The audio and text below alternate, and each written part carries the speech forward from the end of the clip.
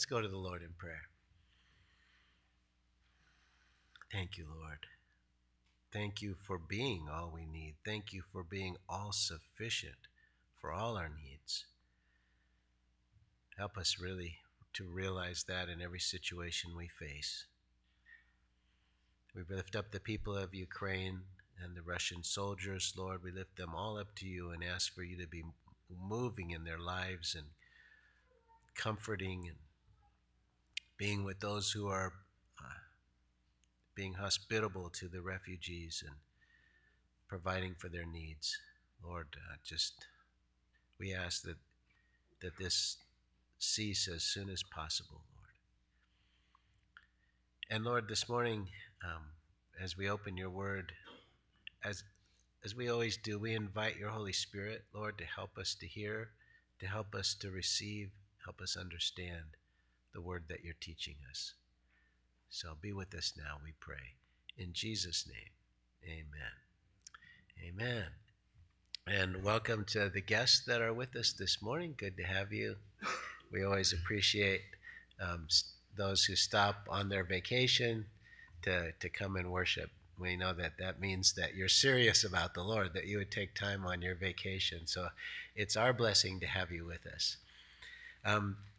Before the sermon, I want to just briefly mention we're going to start going through every Sunday different mission works that we support, because I think there's 15 on our list of missions that we help.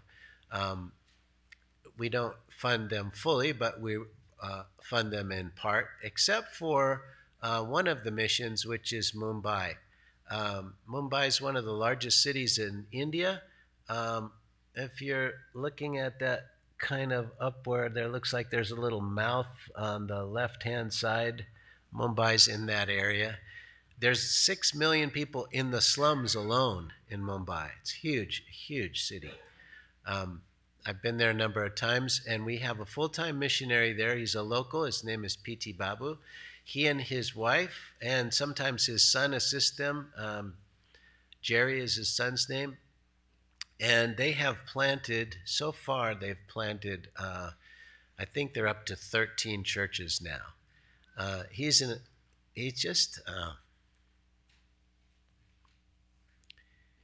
such a man of faith. It just blows me away. I had the privilege of meeting him a couple times, and one time his English isn't real well, but he speaks a number of the local languages, including Marathi, which is the language in Mumbai. And he takes a team out every morning. He comes to the mission center, which is Dr. Matai's sister-in-law's house, and he fills his backpack full of Marathi Bibles. He goes out all day until it gets dark, passing out Bibles to people who are interested. He does a Bible study with a group of Swamis because they're interested in who Jesus is. He's led a number of them to the Lord. He introduced me to several women. He said, these women used to have AIDS. And I said, what do you mean used to have? He said, we prayed for them, and they've been healed, and they've been confirmed that they no longer have AIDS. And he goes to a cancer center, and they really like him because frequently the people that he prays for are healed and leave the cancer center. So it's not only the evangelism and planting the churches, it's also that ministry he has, just one-on-one praying for people, leading people to Christ. And I'm just blown away by how hard and how diligently he goes out to share the gospel, because he's just every day, all day. And he has a team of guys that he's led to the Lord that have volunteered to help him. The churches that he's planted all have good pastors. I got to attend a couple of them, and most of them are in the slums. And so, and the majority of the congregation are girls, young women, because the men are all employed or trying to make a living. And so they sing and praise God and worship for an hour on end, and then they hear a good, solid teaching from God's Word. So it's just amazing what they do. The other part of the India mission is more down in the south, in the southern state, Kerala. There's a Bible college. It's a 3-year Bible college. All the professors have PhDs. They teach the students from all over India. They basically pay what they can afford. So for some people, it's free. Others that can pay a little bit, pay a little bit. And I've been there 5 or 6 times. The students buy paper by the sheet.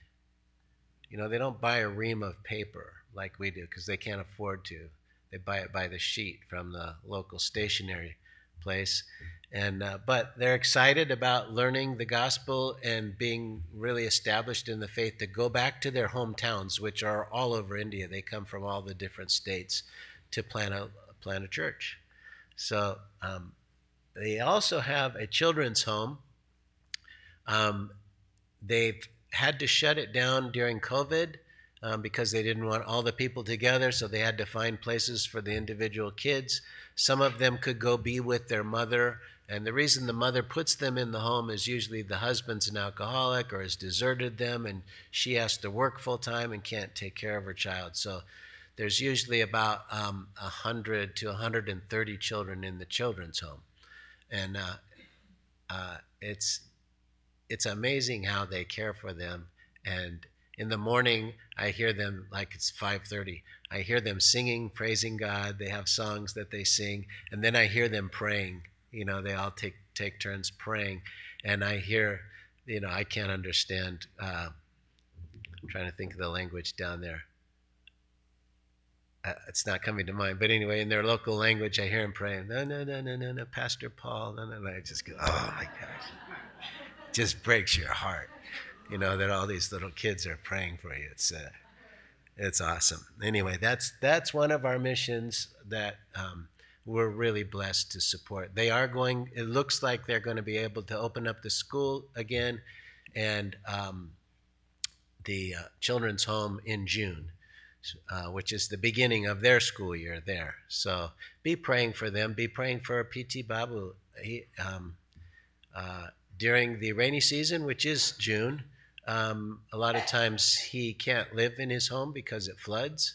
And so he has to wait till the water goes down to get back into the place that he lives. And so he just has to find other places, sometimes in the slums, just a little cardboard and a piece of corrugated steel over the top of you.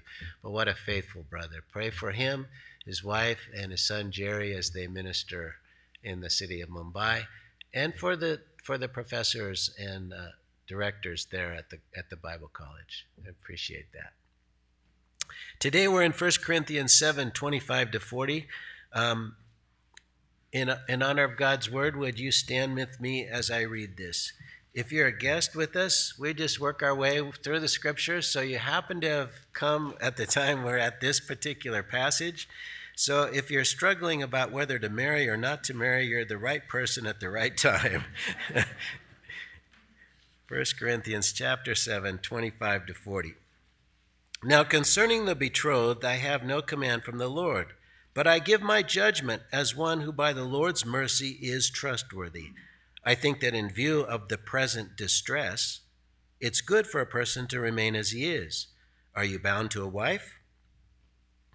Do not seek to be free. Are you free from a wife? Do not seek a wife. But if you do marry, you have not sinned. And if a betrothed woman marries, she has not sinned. Yet those who marry will have worldly troubles, and I would spare you that. This is what I mean, brothers. The appointed time has grown very short.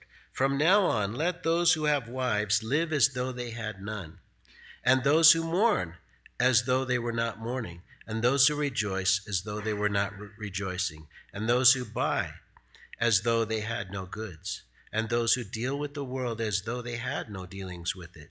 For the present form of this world is passing away. I want you to be free from anxieties. The unmarried man is anxious about the things of the Lord, how to please the Lord. But the married man is anxious about worldly things, how to please his wife, and his interests are divided.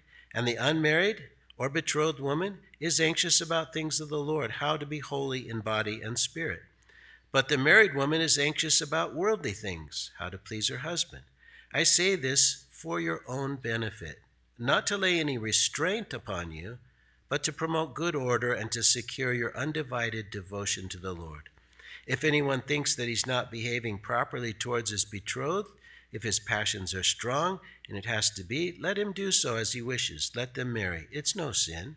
But whoever is firmly established in his heart, being under no necessity, but having his desire under control, and has determined this in his heart, to keep her as his betrothed, he will do well. So then he who marries has his betrothed does well, and he who refrains from marriage will do even better. A wife is bound to her husband as long as he lives, but if the husband dies, she's free to be married to whom she wishes, only in the Lord. Yet in my judgment, she's happier if she remains as she is, and I think that I too have the Spirit of God. Amen. This is God's word. You can be seated. So this passage is probably a response to a letter that Paul received from the Corinthians asking about single believers. You know, earlier in this letter, we noticed that he said he was responding to a letter. So this is probably one of the issues also that he's responding to. While the Greek and Jewish cultures put an emphasis on marriage and having children, Corinth was a city where everyone was trying to make a name for themselves. And sometimes remaining single allowed you to be freer to rise up in the social ranking there. So the Corinthians were pulled both ways. And they had the added temptation of the immorality in that city, which it was famous for. So should they marry? Should married couples separate and just live for the Lord?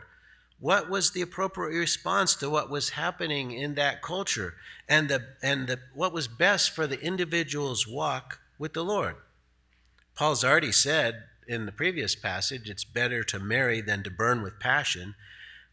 How he addresses single people is particularly relevant in our day, because this is the first time in our age right now, is the first time in American history where there's more single people in our population than married people.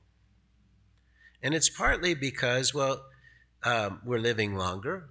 The culture's made it easier for single women to live alone.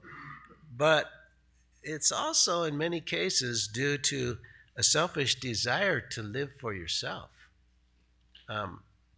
My wife's from Japan, so we're connected with the culture there, and they have the problem of a shrinking Japanese population because a lot of women don't want to marry.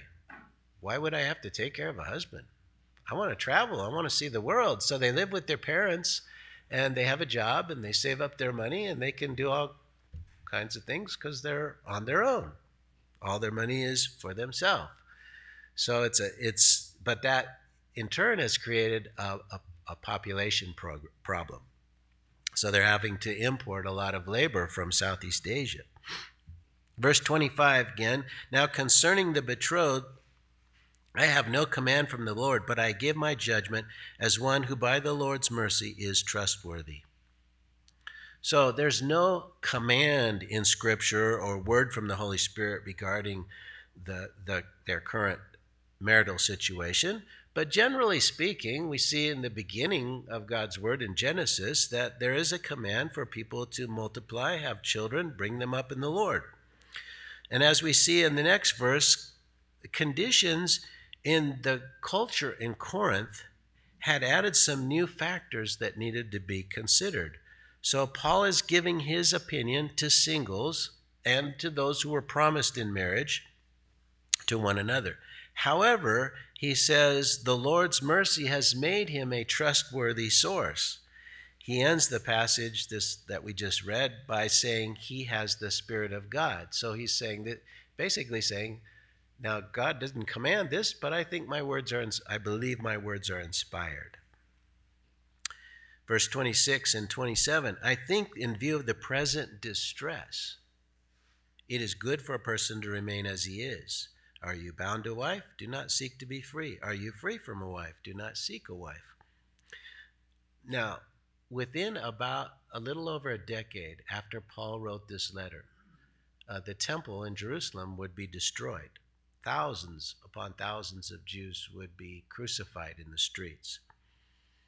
Most of the Christians would flee out of Jerusalem up the Arnon Valley, which is just south of the Sea of Galilee, up towards Pella.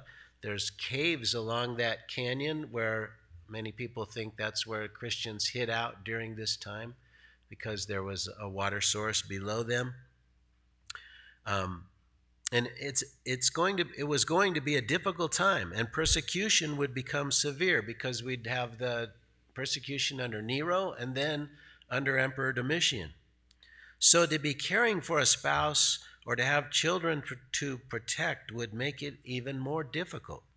In fact, Jesus said something about this. He said, "Woe to those women who have nursing infants in that day," because it was going to be a horrific time that they were going to go through. So Paul tells them, remain as you are. In other words, if you're married, don't desert your wife or your husband. If you're single, don't seek a wife or a husband. Maybe we can get a little feel for what they were facing when we think of what Christians are enduring in Iran. I met a brother from Iran. He has dual citizenships, U.S., Iranian, and he and his wife are a leader of a big underground church movement. And he was sharing with me that they knew that the secret police someday would break through the door, arrest them, and very possibly violate his wife right in his presence. That was a common, they knew that was fairly common. And so they had to decide, what do we do? What is the Christian response in a situation like that? I can know what my natural inclination would be, but they together decided their bodies belong to the Lord, and therefore they will give their bodies as a living sacrifice to the Lord, that they wouldn't resist them. And so, making a kind of decision like that, oh my goodness, we can't imagine it. And yet that's something similar, I think, to what the Corinthians were facing, this persecution that was going to come, and how hard it would be if you were married, if you had children, to go through it.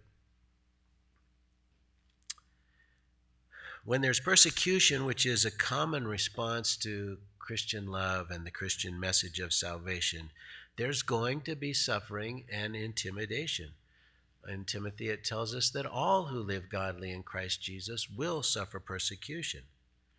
So better to face it alone and not to be worried about a spouse or children.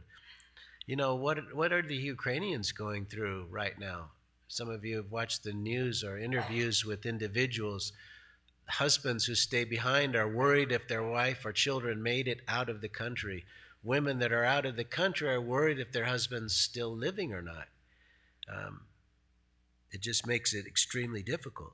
Verse 28, but if you do marry, you have not sinned.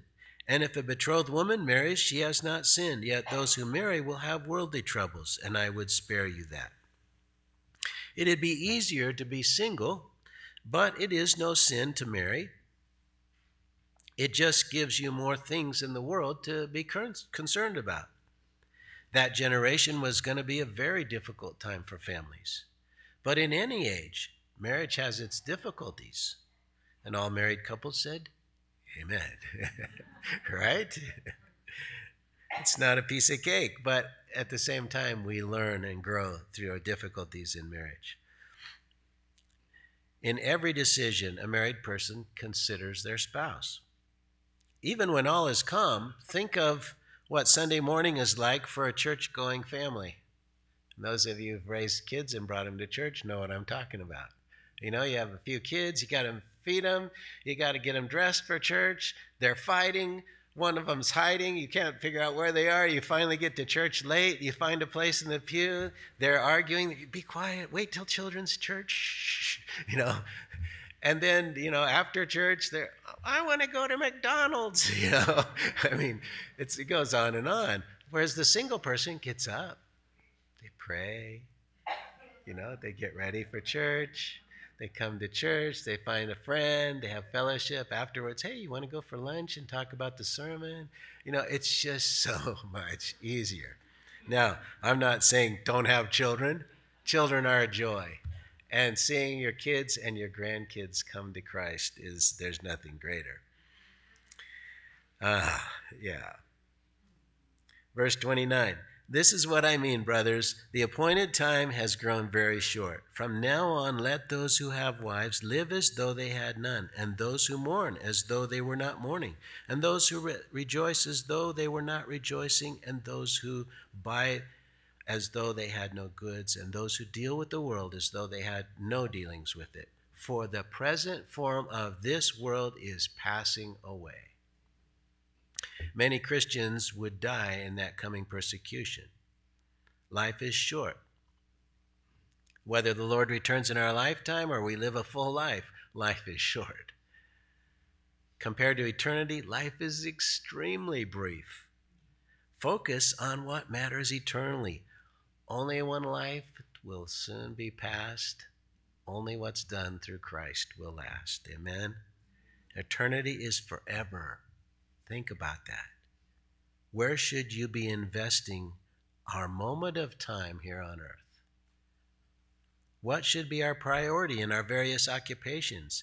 Is our priority to make money or to glorify God? Maintain that mindset of the brevity of life and the importance of investing in your eternal future is commended to us in a number of scriptures. I'll just read a couple. One of my favorites is Colossians 3, 1-4. If then you've been raised with Christ, seek those things that are above, where Christ is seated at the right hand of God. Set your minds on things that are above, not on things that are on the earth. For you have died, and your life is hidden with Christ in God. When Christ, who is your life, appears, then you also will appear with him in glory. And James 4:14, I think many of you are familiar with, yet you do not know what tomorrow will bring. What is your life? For you are a mist that appears for a little time and then vanishes. Jesus warned us that where our treasure is, there will our heart be also. If the things of this world are our treasure, money, possessions, the esteem of man, then our heart's going to be in the world. If our treasure is Jesus, then our heart is set on eternity with him. When I hear people say that there's so much more I want to experience in this world before I die, I know they need a greater revelation of the love of Christ. Because only then can we say, come, Lord Jesus. In these verses, Paul is recommending a really radical mindset. It's to live with Jesus first in everything we do. Instead of putting spouse first, put Jesus first. Now, that doesn't mean not to love and meet one another's needs, for Paul already insisted that we do that in chapter 7, verse 3, and in Ephesians 5:33. But rather that God's will be our priority in all our circumstances. There's a time to mourn and rejoice, but even those deep emotions should be overridden by the will of God in that present moment. Our possessions belong to God. Our dealings with the world can't take first place because the present form of this world is passing away. You know, we live in such a time of peace here in the USA, but for most of world history, people live with an understanding that their circumstances could change in a moment. Their crops could fail or be destroyed by weather or marauders. Illness could disable you or wipe out your village. You know, with Russia putting the nuclear forces on high alert, our uncertainty about tomorrow should be real to us. And yet, if we're in Christ, what should matter is if we are being faithful to God in every moment. For the present form of this world is passing away. Now, that's an interesting word in Greek, present form. It's the Greek word schema, and we get our word schematics from it. Greeks used the word for a stage setting. You know, when you're going to do a drama, a play or something, somebody builds the set behind them that sets the stage for where they're in. It's buildings or trees or whatever. So that word, the present form, is literally a stage set. Sometimes they used it for the mask that they'd put over when they played different characters. It went up before the play, and it went down when the play was over. That's the other mindset we need. Everything in this world, other than the souls of men and women, is just a temporary stage set. Now you kind of get the idea where Shakespeare got his quote from, his saying, all the world is a stage, right? We're actors in it. That came from the Bible, the Greek version of the Bible. But imagine one of the actors falling in love with the set and wanting to live the rest of his life on the set. You'd think he's a little crazy, right? And that's what we do, right? When we fall in love with this world, we're falling in love with a set that is going to pass away, that's going to be taken down. I'm thankful for my home, for these beautiful mountains around us, the forests, the magnificent thunder showers in the summer, but I know it's all here for just a moment of time. There's a new heaven and a new earth coming, wherein dwells righteousness. There's a humorous phrase I like to use to drive the point home. You never see a hearse followed by a U-Haul. You know, many cultures have buried goods with their departed, and they end up in a museum, not in heaven. Verse 32 to 34, I want you to be free from anxieties. The unmarried man is anxious about things of the Lord, how to please the Lord, but the married man is anxious about worldly things, how to please his wife, and his interests are divided. And the unmarried or betrothed woman is anxious about things of the Lord, how to be holy in body and spirit. But the married woman is anxious about worldly things, how to please her husband. I want you to be free from anxieties. I like that. Don't you like that? I want to be free from anxieties. It's a great expression. But Paul's bringing us a reality check. When we fall in love, or think we are, we get all starry-eyed and can only think of how wonderful it'll be to get married to our dream spouse. But what Paul is warning us of is a matter of divided focus.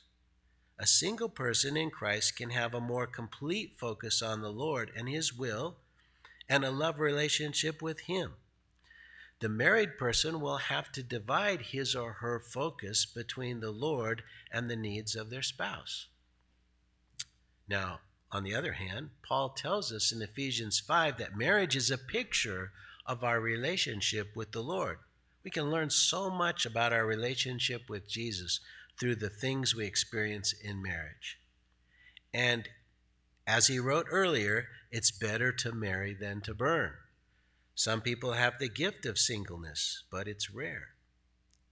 This was an unusual stance that Paul was teaching, for the Greek and Jewish idea was that marriage is always best. But like Jesus, Paul was free from the traditions of men. He could see that since the Messiah had come, the most important thing was a relationship with him and telling others about him. Everything adjusts in priority when Jesus comes into our lives. It's not that we don't have a job or pleasures, but just that they decrease in priority when we let Jesus take the first place. Now, there's an expression here that I need to explain. The phrase holy in body and spirit does not mean that the single woman is holier than a married person because she does not have sex. A lot of people, when they read this, they interpret it that way. And that idea comes from our twisted culture thinking all sex is dirty when it's really a gift of God, when it's within the boundaries of marriage. But this expression in that time, body and spirit, meant everything in life. Our inner being and our outer being. That's simply what's being said there. Verse 35, I say this for your own benefit, not to lay any restraint upon you, but to promote good order and to secure your undivided devotion to the Lord. So Paul was not laying a law upon them, but rather suggesting these things so that those so gifted could be solely devoted to the Lord. and not have the anxiety about a spouse during the persecution that was coming. But it's also for the benefit of those who have the gift of being single under any and all conditions. Undivided devotion to the Lord is a wonderful thing and more easily attained when you're single. He is warning them to think soberly and honestly about how life will change when a person marries. Verse 36, if anyone thinks that he is not behaving properly towards his betrothed, and his passions are strong, and it has to be, let him do as he wishes. Let them marry. It is no sin. So Paul recognizes our situation, that the power of our hormones is real. And for most people, it's better to avoid temptation by going ahead with marriage. It's not wrong to marry. Marriage should not be discouraged, nor should it be encouraged without soberly thinking how one's life will change. That's why premarital counseling is so important. Paul's trying to strike a balance. While he sees celibacy has more opportunities to be fully devoted to the Lord, marriage is God's design and even one of his first commands. Verse 37, but whoever is firmly established in his heart, being under no necessity, but having his desire under control, and has determined this in his heart, to keep her as his betrothed, he will do well. So even though betrothed, it's hard for us to understand because we don't have anything like it in our culture. We say engagement, but betrothal was, the deal was sealed. You didn't back out. You had to be divorced if you wanted to end the betrothal. So it was it was much more binding than engagement. I wonder if this was a specific question from the Corinthians. It seems so strange to our ears. You're betrothed, but you're not going to consummate the marriage. I never witnessed this, but that's probably because of our culture. The only example I can think of is Francis of Assisi and Claire. If you haven't watched the movie Brother Son, it's just a wonderful movie. Both of them had a great passion for Christ and a respect for each other's walk with God. So they worked together for God's glory rather than to marry. Verse 38, so then he who marries his betrothed does well, and he who refrains from marriage will do even better. Marriage is good. The gift of celibacy is even better if one has been given that gift and is passionate about devoting their life entirely to the Lord. Keep in mind that the Catholic Church, making this a rule for all their priests, ignored the fact that the person had to have their desire under control and be called to that lifestyle. The result has been all the abuse and scandals that have been revealed. Verse 39 and 40, a wife is bound to her husband as long as he lives, but if her husband dies, she is free to be married to whom she wishes, only in the Lord. Yet in my judgment, she's happier if she remains as she is, and I think that I too have the Spirit of God. So in that day, widows had no way to earn a living, and that's why it would be normal for them to seek a new spouse. But Paul says that if that's the case, she needs to marry only a Christian brother. But he believes that she'll be happier if she can stay single. Paul believes this was the instruction of the Holy Spirit, and surely he prayed over his answer to the churches. The whole passage is nuanced by three phrases. In view of the present distress, that's verse 26. The appointed time has grown very short, verse 29, and the present form of this world is passing away, verse 31. In some ways, those phrases apply to that specific time and situation, and yet in other ways, they apply to any age. We can see for certain that what Paul is implying is that it's better to be single to devote yourself entirely to the Lord if you have that gift of celibacy. That is, to have your desires under control. But it's also better to marry than to live with smoldering passion, he taught. It's better to marry to avoid sexual immoralities, chapter 7, verse 2. Married or single, the focus of our lives should not be this passing stage set. It should be on that which is eternal. We tend to denigrate single people as if somehow not marrying is a failure in life. On the other hand, our culture puts down marriage as if it were enslavement to be liberated from. Paul has shown us that both married life and being single are good, and that either can glorify God. When we make either the answer to our need, we miss the real answer, Jesus. Like we sang earlier, you're all I need. As I grow older, the list of my loved ones already in heaven grows. So many dear friends, fellow elders, my parents and grandparents already home with Jesus. Some seem to have died before their time, and yet we know our times are in God's hands. Life seems so long, and yet in other ways it seems so short. These 69 years have quite a story of God's faithfulness and his love, despite my many failings. But I know that Jesus went to prepare a place for us. Amen? I know those who've gone before me are already there and will be greeting me when my graduation comes. Hallelujah. And I hope you have that same assurance based on what Jesus has done for you. And I know that bright land to which I go will have no sin, no misunderstandings, no vile persons with hidden agendas. All will be light and love. So lay up your treasures in heavens there, my friends. There's no better investment, for where your treasure is, there will your heart be also. And my heart is with my groom. He's the only one who can satisfy the longings of our hearts. Amen. Amen. We're going to have a closing song, and then I'll give the benediction.